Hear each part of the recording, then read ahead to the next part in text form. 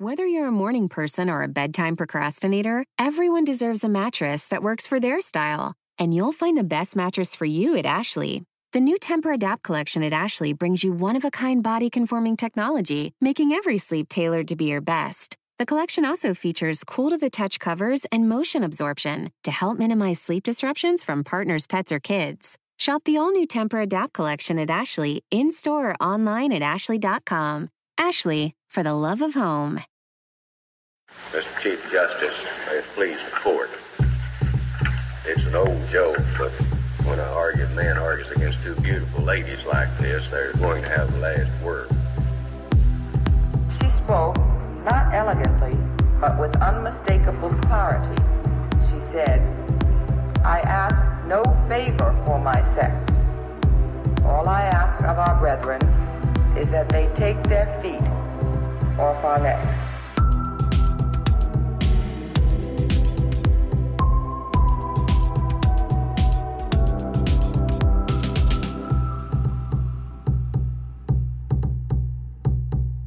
Welcome back to Strict Scrutiny, your podcast about the Supreme Court and the legal culture that surrounds it.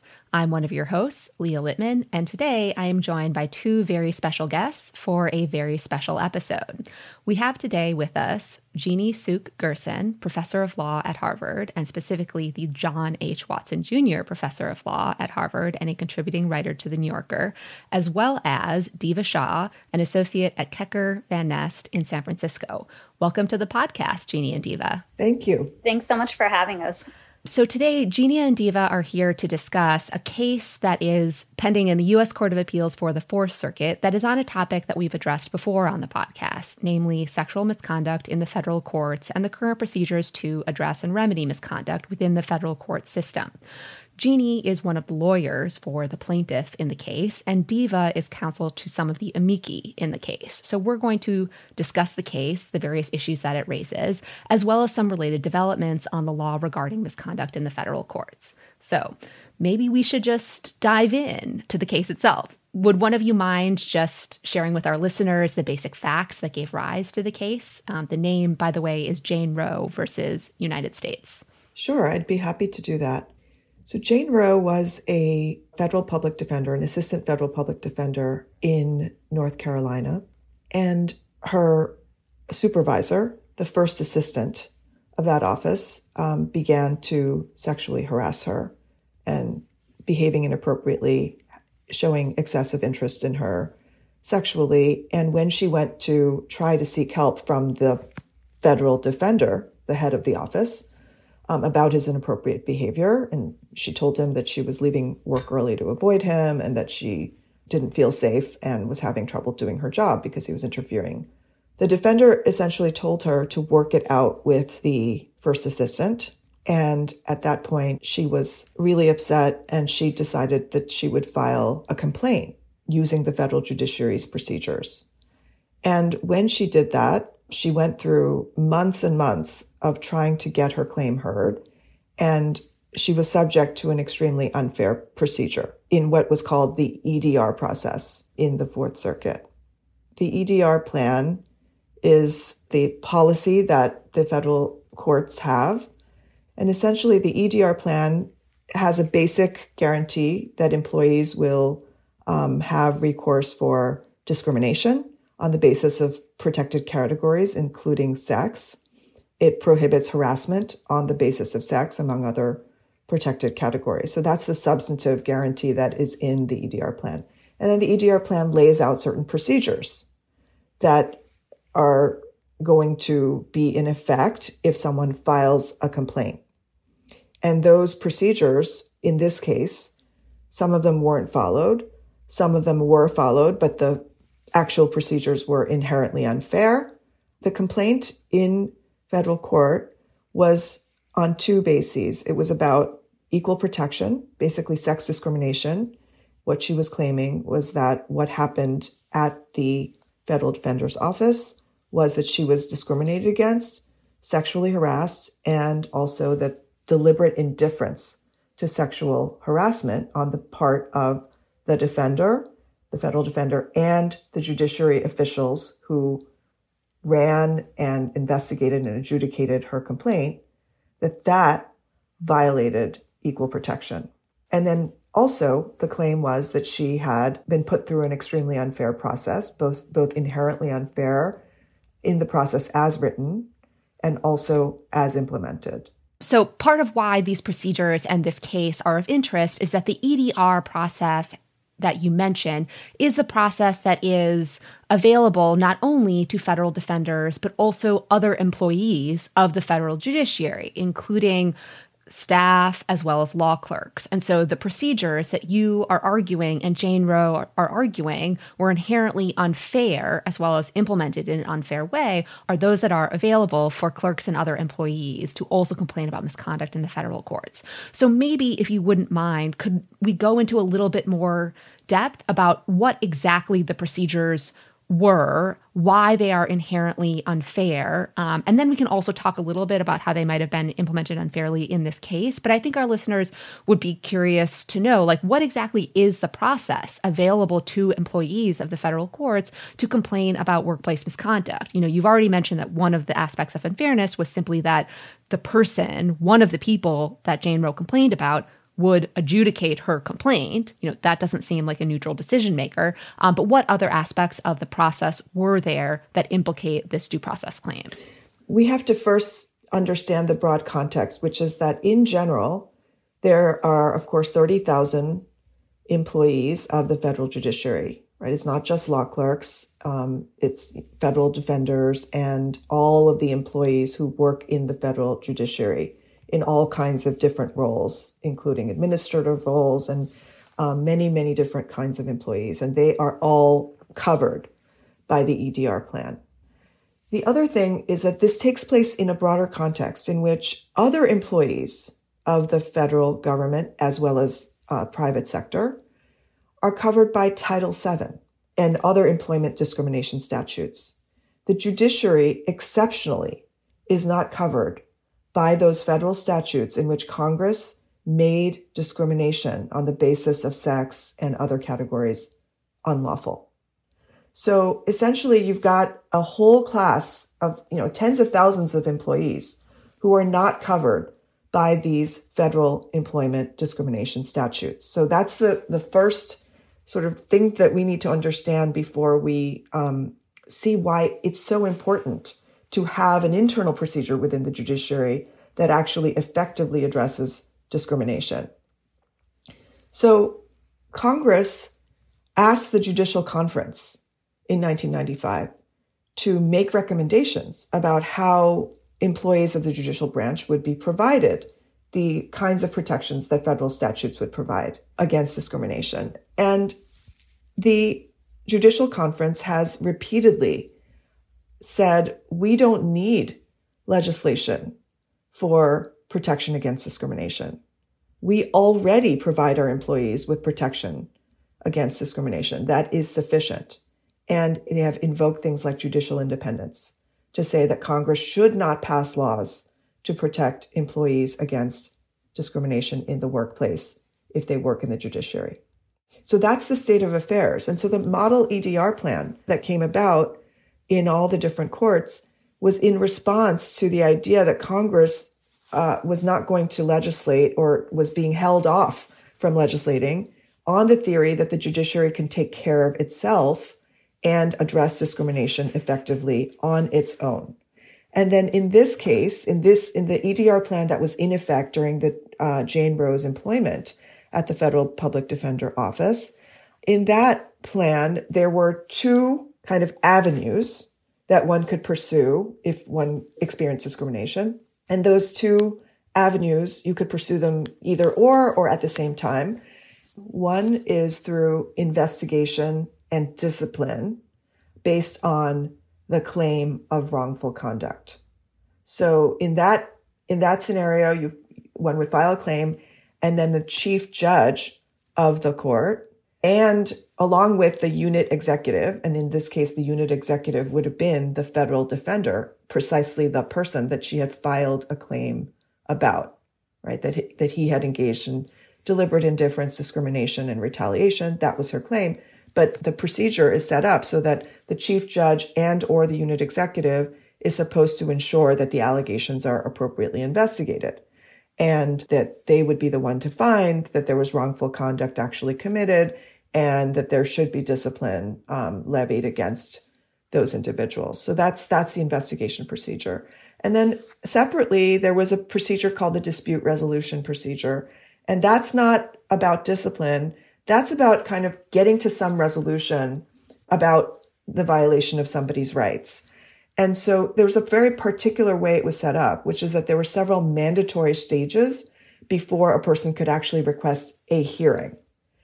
So the complainant has to go through something called counseling, where the counseling means that the circuit executive, who was serving as the EDR coordinator, would be serving as the counselor, and the request would be to have some kind of early resolution of the matter so that you could resolve it before any hearing even had to happen.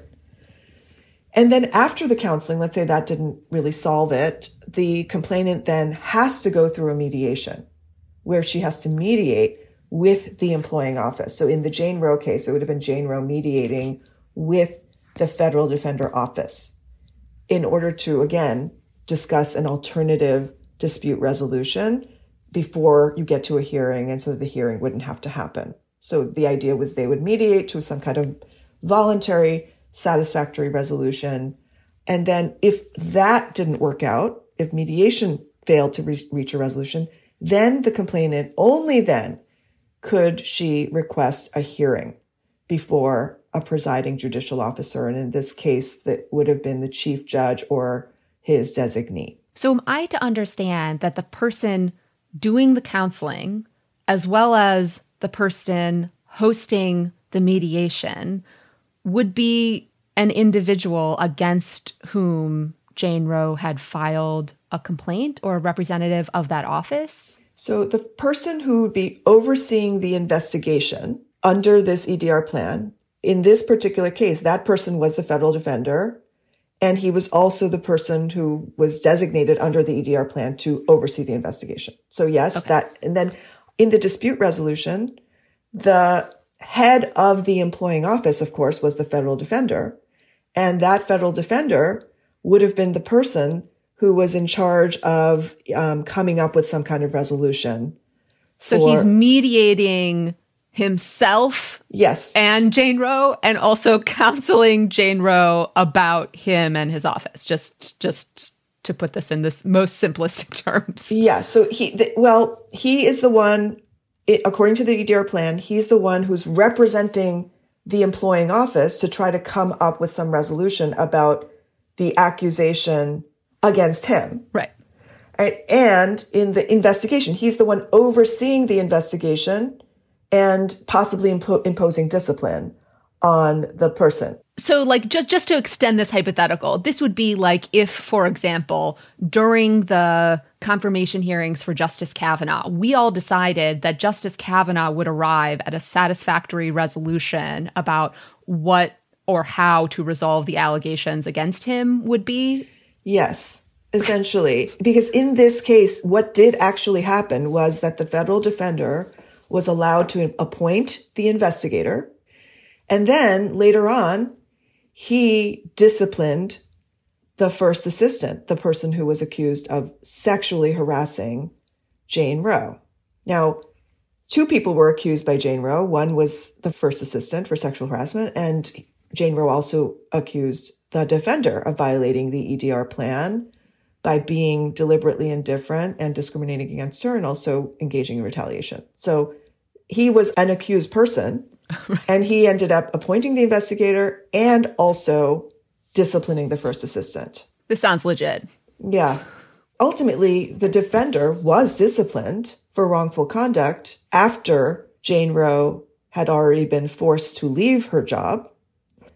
And the defender was disciplined by the chief judge, but it was still the defender who disciplined the first assistant, meaning that he was a decision maker in this case. What I'll add here is much of what Jeannie has said about the process hasn't actually changed between 2013 and 2019. And I think I want to acknowledge that the judiciary has made some changes to the processes and procedures.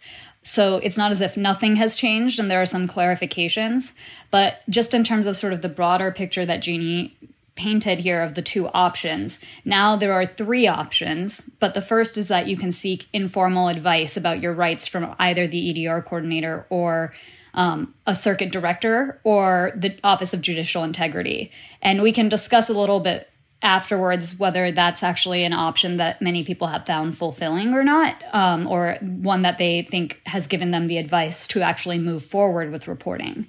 And then the second option is that you can request an assisted resolution, which is similar to this mediation and counseling process.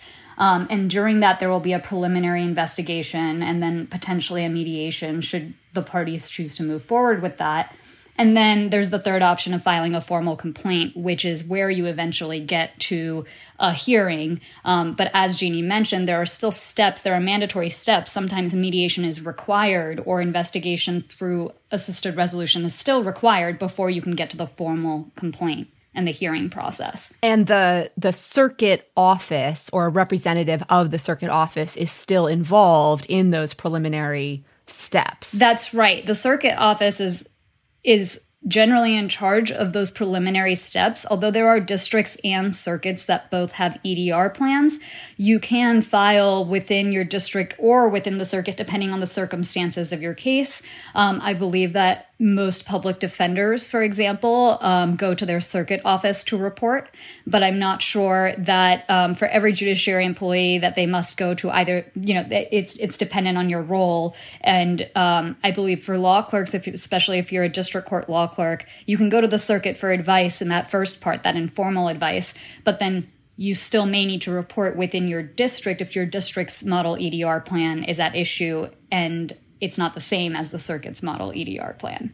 There are some pretty significant flaws, so I'll just really quickly name them, but I think we can get into the specifics as we talk more about the facts. First is just that the process is fairly opaque. People don't necessarily know exactly what happens when you file this formal complaint, what kind of discovery is available, and how to deal with those issues. If you can take depositions, if you can ask for sort of the things we all take for granted in civil litigation. And the hearing is also not something that is guaranteed. The second is just, I think there's a lack of meaningful confidentiality. There's still the risk of retaliation. The third, which we've talked about, is that there's no real indicia of impartiality between who's investigating, who is decision-making in the process, who's talking about what remedies are available. And then fourth, I think we haven't really discussed this, but the remedies are so limited that even saying that, the judiciary's procedures cover the same kind of misconduct, well, the remedies that are available for civil, these kinds of violations, Title VII, ADA, none of those remedies are actually available at the end of the EDR plan. And so why someone would report through this process only to get to the point where the remedies are severely limited, I think it creates a real disincentive to be a part of this procedure or to invoke this process even when you are faced with misconduct. And these are the procedures that the courts themselves have developed, which is kind of wild given the number of doctrines and other contexts in which we assume courts are experts on process and fair procedures, and that they will know what constitutes a fair process versus an unfair one. And when they are asked to create a process, this is the one that they come up with. I've spent the last decade really digging deep into the due process obligations of institutions such as universities and workplaces, inside and outside of the government, that are supposed to comply with certain basic fairness requirements when adjudicating sexual harassment complaints and sex discrimination and race discrimination complaints. And what we've seen as a pattern is that courts in general are perfectly willing to say, you had this process, it had certain unfair aspects that we're willing to say that this violated the due process clause, or in some cases, Title IX. So we've seen that as a trend in the federal courts, that they're willing to say, and often the complainants are male students or employees who have been fired or who've been excluded from schools after an unfair process that was adjudicating whether they did something wrong. And so we've just seen a pretty meaningful pattern of courts being willing to say that these institutions have obligations to institute basically fair, fundamentally fair processes. And in the face of that, it is also, just as you're saying, Leah, it's just notable, remarkable that the courts that are in the practice of evaluating these processes in other institutions to see if they're basically fair have come up with a process that is so unfair and that don't meet the basic requirements that are imposed through the due process doctrine on all kinds of other institutions that employ people or adjudicate their rights. And so that I do think that is one of the really important aspects of this case, to be able to say, hey, every day you hold institutions accountable for fair procedures. So let's use those standards to take a deeper look at what you do when faced with allegations of sexual harassment. And these are fairness requirements that people are entitled to, whether they're the complainant or the respondent. I think that what you're saying here, Jeannie, kind of goes to also how uniquely insulated the judiciary is as an institution. They're responsible for interpreting all of these laws, for interpreting whether these processes are fair. And in every other employment context, that's who we go to, or even outside of an employment context. And talking about Title IX, for example, that's who we assume can be the arbiter of whether a process is fair. And so it makes it particularly ironic, I think, that here the judiciary is insulating itself from having to deal with those questions or concerns about its own processes. It's not as if we're asking yet, at least, other bodies of government or someone entirely separate to weigh in on whether these procedures or processes are fair. Jane Roe is asking the judiciary, in the context in which the judiciary deals with all of these questions for every other sector of employment, a civil lawsuit, to determine whether the procedures are in fact fair. When you take the fact that the judiciary isn't covered by many of these statutes that we've discussed, that the procedures that the judiciary does have are on their face unfair or do not allow for the sort of impartiality that is generally required. And then you combine that, I think, with the culture of the judiciary, this idea of like not speaking up, of not calling people out on this behavior, something that Leah and I have talked about before on this podcast.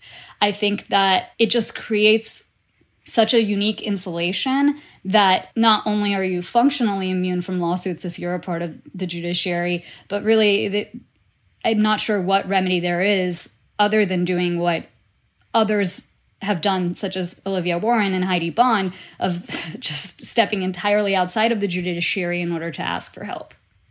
The EDR plan specifically and explicitly says it is the exclusive remedy for violations of rights covered by the plan, and that EDR decisions shall not be judicially reviewable. So in addition to doing all this, putting in all of these mechanisms that are unfair, it also says you can't do anything about it in the courts. So that is an aspect that I'll be very interested to see what the DOJ is going to say about that in their brief when it's filed this fall. Because below, what they claimed was that the EDR process was judicial review, I guess because it's handled by the judiciary, and that the hearing process, if you ever get there, after all clearing all the hurdles, the mandatory hurdles like mediation, if you were to ever get there, that would be before a judicial officer.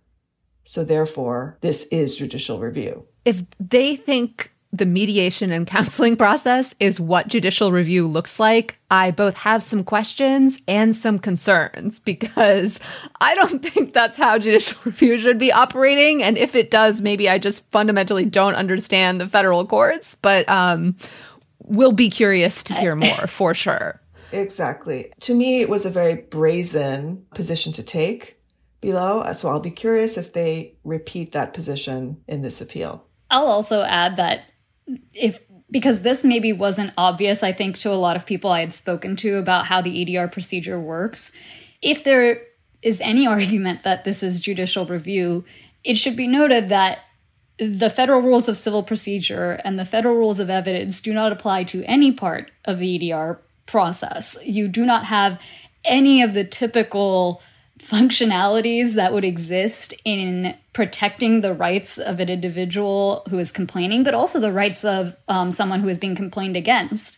None of those sort of mechanisms that we all take for granted in civil litigation exist, and the EDR process explicitly says, for example, that the federal rules of evidence do not apply to these proceedings. And so if that wasn't obvious, I think now I wanted to flag that if this is what judicial review looks like, yes, Leah, I also have many questions and concerns. As a chef and a restaurant owner, I'm as meticulous about my cookware as I am about my ingredients. That's why I love Made in Cookware. Each pan they make isn't just designed to perform, it's crafted to last. As a mom, I love that I can trust Made In. It's made from the world's finest materials, so I can feel good about what I'm feeding my family. I'm Chef Brooke Williamson, and I use Made in Cookware. Shop chef-quality pots and pans at madeincookware.com. Strict Scrutiny is brought to you by Americans United for Separation of Church and State. Missouri legislators said the quiet part out loud with their total abortion ban. Quote, Almighty God is the author of life, end quote. They also said, quote, God doesn't give us a choice in this area. He is the creator of life. Plus, quote, from the biblical side of it, life does occur at the point of conception, end quote. Religious extremists are forcing all of us to live by their beliefs, as in the Alabama IVF case. Americans United for Separation of Church and State exists to stop this kind of abuse. On the eve of the 50th anniversary of Roe, Americans United and their allies sued Missouri, representing 14 clergy from 7 different denominations. AU's lawsuit challenges Missouri's abortion bans as a violation of the separation of church and state. AU's guiding light is freedom without favor, equality without exception. AU works with partners on all sides of the aisle, of all religions and none, to ensure the wall between church and state stands strong for all. Keep up with this ongoing case at au.org. Buying a Master Mechanics tool set usually means high prices, higher interest rates, and who knows how many years of monthly payments. But at GearWrench, we don't believe that your tools should take years and years to pay for. So check out Mega Mod Master Sets, the Master Mechanics tool sets that deliver pro-quality tools, organized storage solutions, an easy-to-use lifetime warranty, and much, much more. All for thousands less than you'd expect. So don't wait. Explore the sets and check availability now. Only at GearWrench.com. Pod Save America is brought to you by Helix. If you're looking for better sleep, you need to upgrade your mattress with Helix. The Helix lineup offers 20 unique mattresses, including the award-winning Luxe Collection, the newly released and high-end Helix Elite Collection, a mattress designed for big and tall sleepers, and even a mattress made just for kids, which Charlie has. Charlie has a Helix mattress now, just for kids, in his race car bed. Very excited, very happy about it. Take the Helix Sleep Quiz and find your perfect mattress in under 2 minutes, and it ships straight to your door free of charge. They even offer a 100-night trial and a 10 to 15-year warranty to try out your new Helix mattress. If you're a side sleeper, you can choose a model with memory foam layers to provide optimal pressure relief. There are also models with more responsive foam to cradle your body for essential support in stomach and back sleeping positions. Plus, check out enhanced cooling features to keep you from overheating while you sleep. It's no wonder Helix has over 12,000 5-star reviews. And you've loved your Helix mattresses. I got a Dawn Luxe. There you go. And it's great. Helix is offering 20% off all mattress orders and 2 free pillows for our listeners.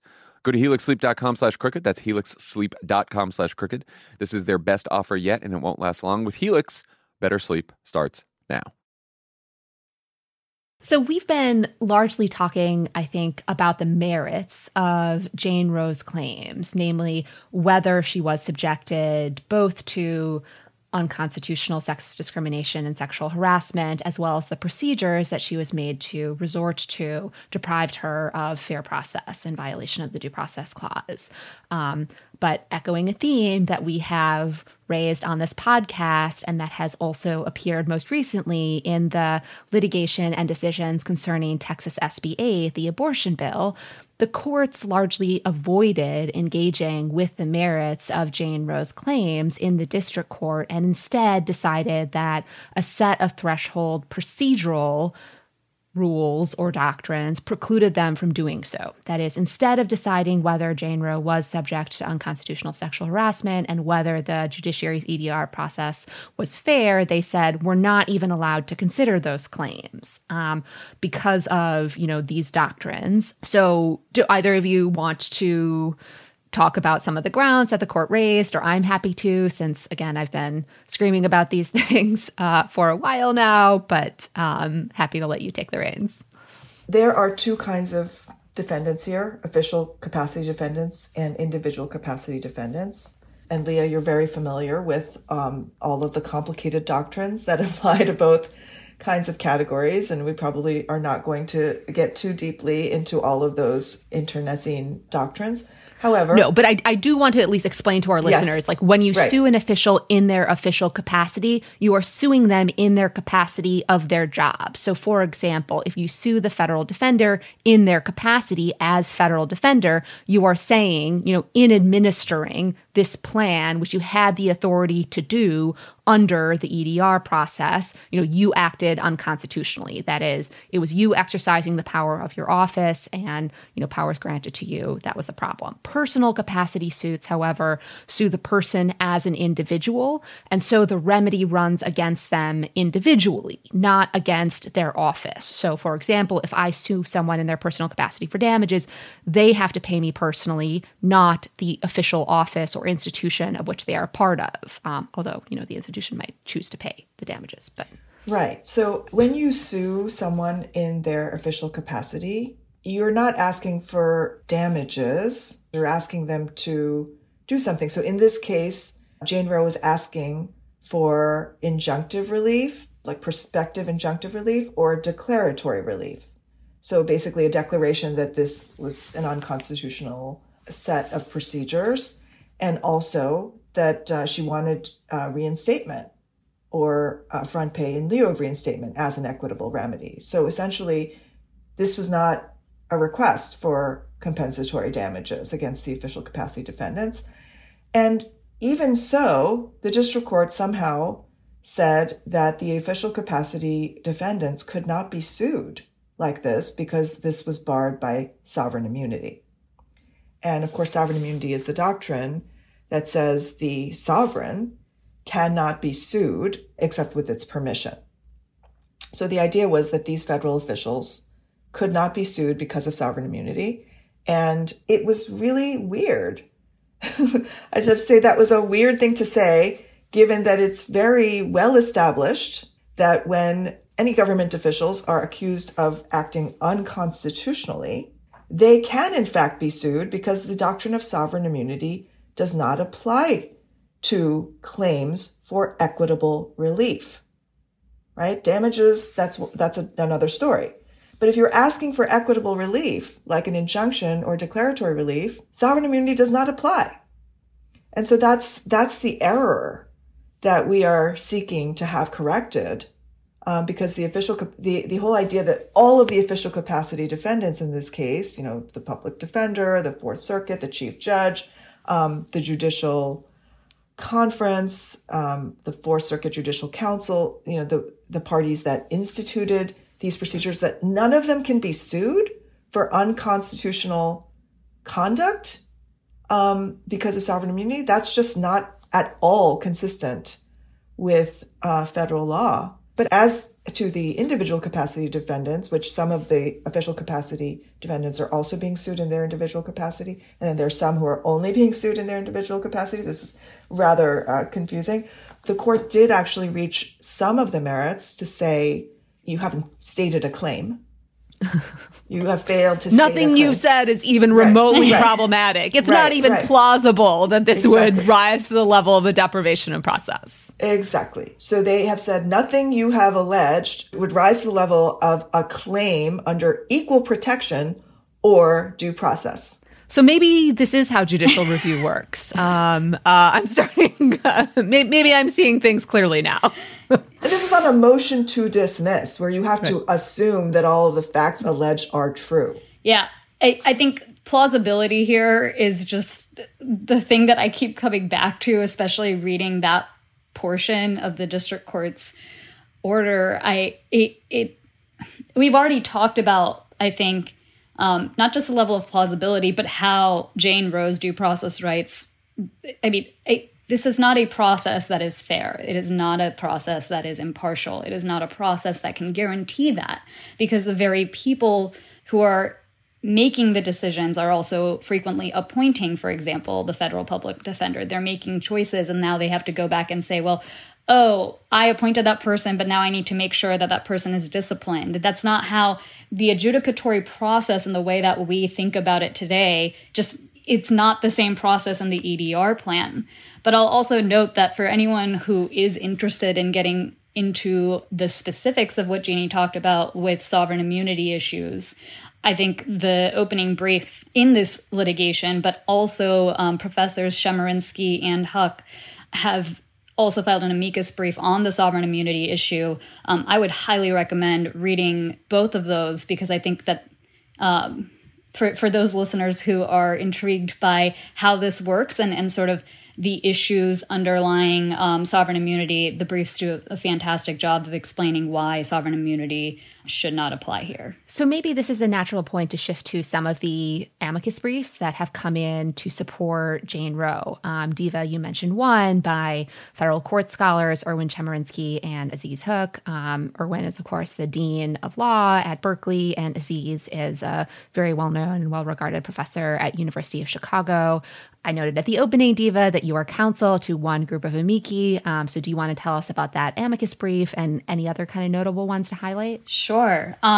So I'll start generally with, that's one brief that we've talked about, is the constitutional law professor's brief on sovereign immunity. There's also a congressional brief from members of Congress about it sort of gets into, they don't take a position on who they're supporting in the litigation, but it does talk about how these rights in their view are available, rights that Jane Roe or other plaintiffs should already be able to access. And that brief was filed by Constitutional Accountability Center, the organization led by Elizabeth Wydra, who appeared on the podcast to discuss, among other things, the MPP and CDC orders. So just FYI for our listeners.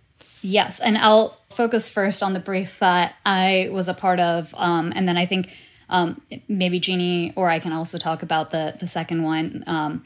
So the one that Kecker, Van Nest, and Peters, a team of us was in charge of writing or putting together, was on behalf of current and former judiciary employees, including federal public defenders, law clerks, and employees of the administrative office who had experienced or witnessed harassment and discrimination based on sex, race, sexual orientation, pregnancy status, and other bases while they were working for the courts or defenders' offices across the country.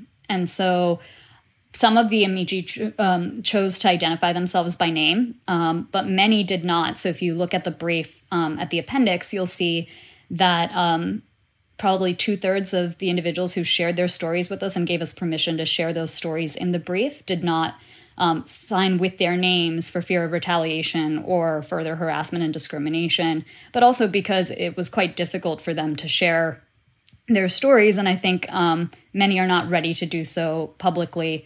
I'll also note that the concerns of retaliation deterred many other potential amici from signing the brief. So we had 26 people who signed the brief anonymously or with their name.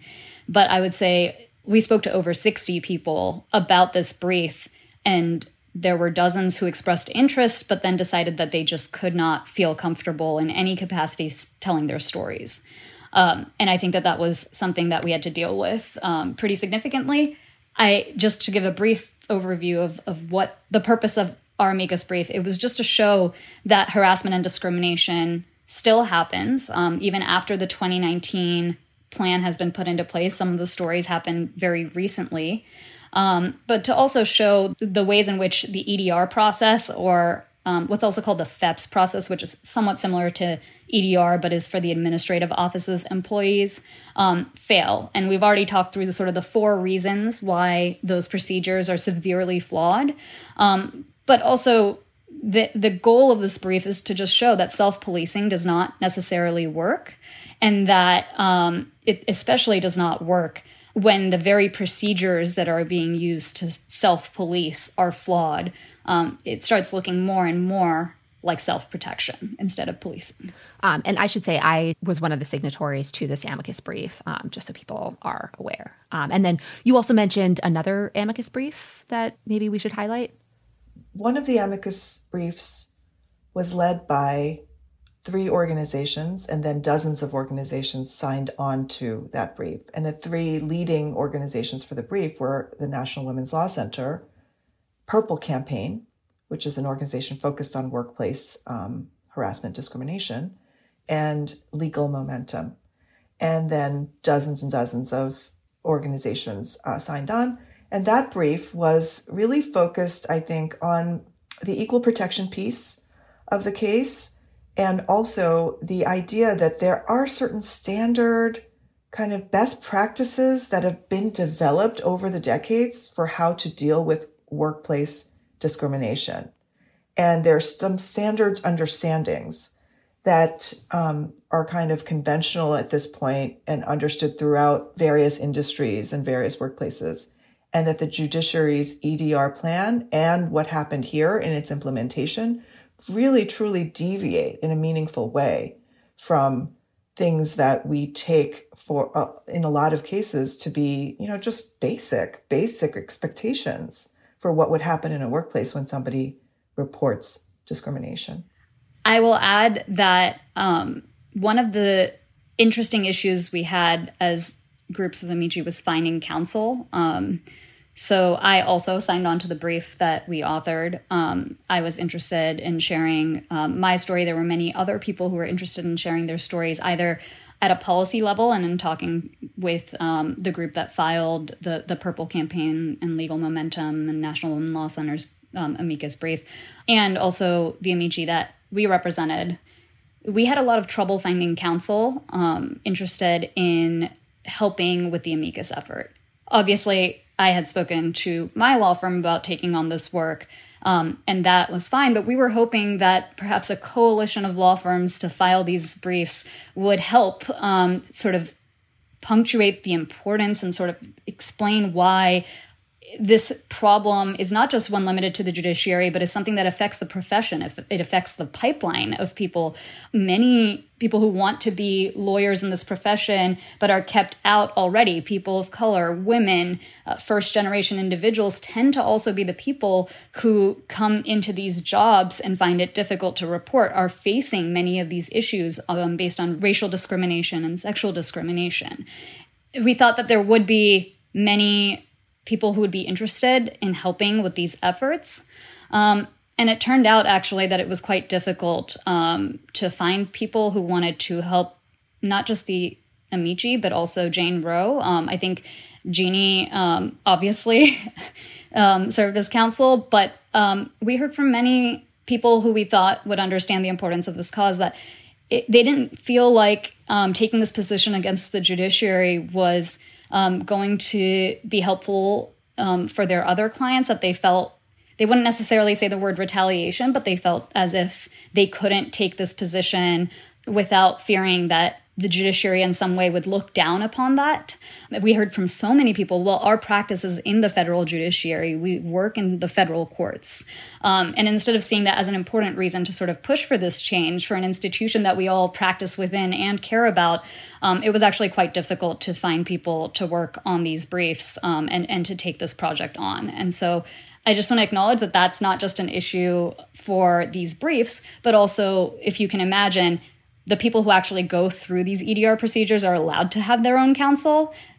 We get emails frequently asking for someone to serve as pro bono counsel. And so if you're listening to this podcast and you're interested in helping with those efforts, there are people who want representation in this space, but for the exact reasons that I just discussed, it's quite difficult for them to find any representation. This is such an important point because, of course, just we've been talking about ideas of conflict of interest and lack of impartiality and fear of retaliation, all that whole brew that comes together within the judiciary, but it's broader. The fact that it's so hard to challenge these and even to just bring this case is part of why this case is so important, that it's so true that I think that many firms would have looked at this and said, I can have nothing to do with this. Our firm can have nothing to do with this, given that we practice in front of the federal courts. That is exactly what we do. We need the federal courts to look at us in a way that is not oppositional to the federal courts. And if you're suing the federal courts, they might think it's not a great look And I do think it's no accident that me serving as counsel on this case for Jane Roe, I am not at a law firm. I have a level of independence, as many academics feel that they do. And I don't think that's an accident. And just to spin this out one step further, if it is the case that law firms are wary to represent people who, want to make a complaint against the federal courts or sue to challenge federal court procedures, that is also going to be a deterrent to people wanting to raise these complaints in the first place. They will also be scared about, what the federal courts will do or how they will respond. I think they will also wonder whether future employers will have questions about whether to hire someone who has so, explicitly challenged the federal courts. And those are the kinds of concerns that make the existing procedures so problematic in some respects, because there's no independent, neutral third party to address these claims or complaints.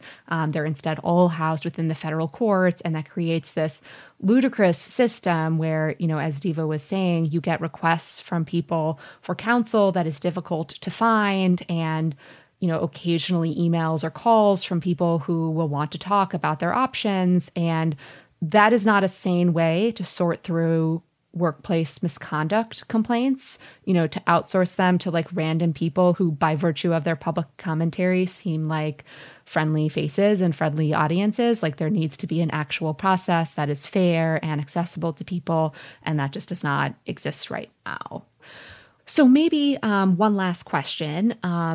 What can people do to help if they are concerned about, say, the lack of fair process for employees of the federal courts, or concerned about this case? How can they help? There are multiple ways I think that people can help. And one is just what I mentioned right now, which is there are people who are seeking counsel. And so if you're interested in being pro bono counsel for any of these individuals, that's a very easy way to support someone who is going through this procedure. But of course, I don't think that actually fixes the larger problem, which is that having been counsel for someone in these proceedings before, that doesn't actually fix the underlying problems of a lack of impartiality and fairness. And so I'll start first by just saying that Congress has proposed the Judicial Accountability Act. There are a few Congress people who have proposed that language. I would encourage people to go and look at the Judicial Accountability Act, to call Congress people to support the Judicial Accountability Act. I'm not saying that it'll fix all of the problems that we have talked about today. I think many of those problems also require a cultural change, but I think looking at the text of the Judicial Accountability Act and the fact that it would give judicial branch employees the same sort of remedies and rights that are available to all other employees in the private sector generally is really important. And it would also protect whistleblowers by prohibiting retaliation in a much more explicit way. And so I think that's one way to support these efforts. And another way is to think about sort of your own personal role in how these issues are continue to happen and are fostered. And so this feels a little bit biased, but I'm going to put it a plug. Leah and I wrote an article in the Northwestern Law Review that talks about sort of the ways in which these systems and the culture of the judiciary impacts the law profession, the ways in which we talk about, for example, clerkships, feeds into sort of allowing this kind of misconduct to continue without being called out. And so I think that there's a personal role that all of us have in sort of questioning these systems and the way that they exist, and questioning sort of the way that the judiciary polices itself and sort of the way that we put the judiciary on this pedestal, instead of also holding the judiciary accountable in the same ways that we hold other institutions accountable. It's just really important to redouble our commitment to fair procedures, no matter what the context, who is the person complaining, and what the gender of the person is. Whether you're in a school or in a private workplace, a corporation, a law firm, or working in the federal government in whatever branch. The thing that we need to insist on is to make sure that these things are handled in a way that treat parties fairly, that guarantee some sort of impartial forum in which people can be heard, and that decision-making is unbiased. Those are really, really fundamental and basic principles, and it's very hard to imagine that they would be controversial And yet we're in a situation where certain parts of our society, the federal judiciary being one of them, they need to do some work to figure that out. And I think that all of us can play individual roles in making sure that whatever institutions we're in, we look out for that and make sure that those procedures are fair. Thank you so much, Jeannie and Diva, not only for making time to appear on the podcast, but also for your work on this case and these issues more broadly. Thank you to our producer, Melody Rowell. Thanks to Eddie Cooper for making our music. And thanks to all of you for listening.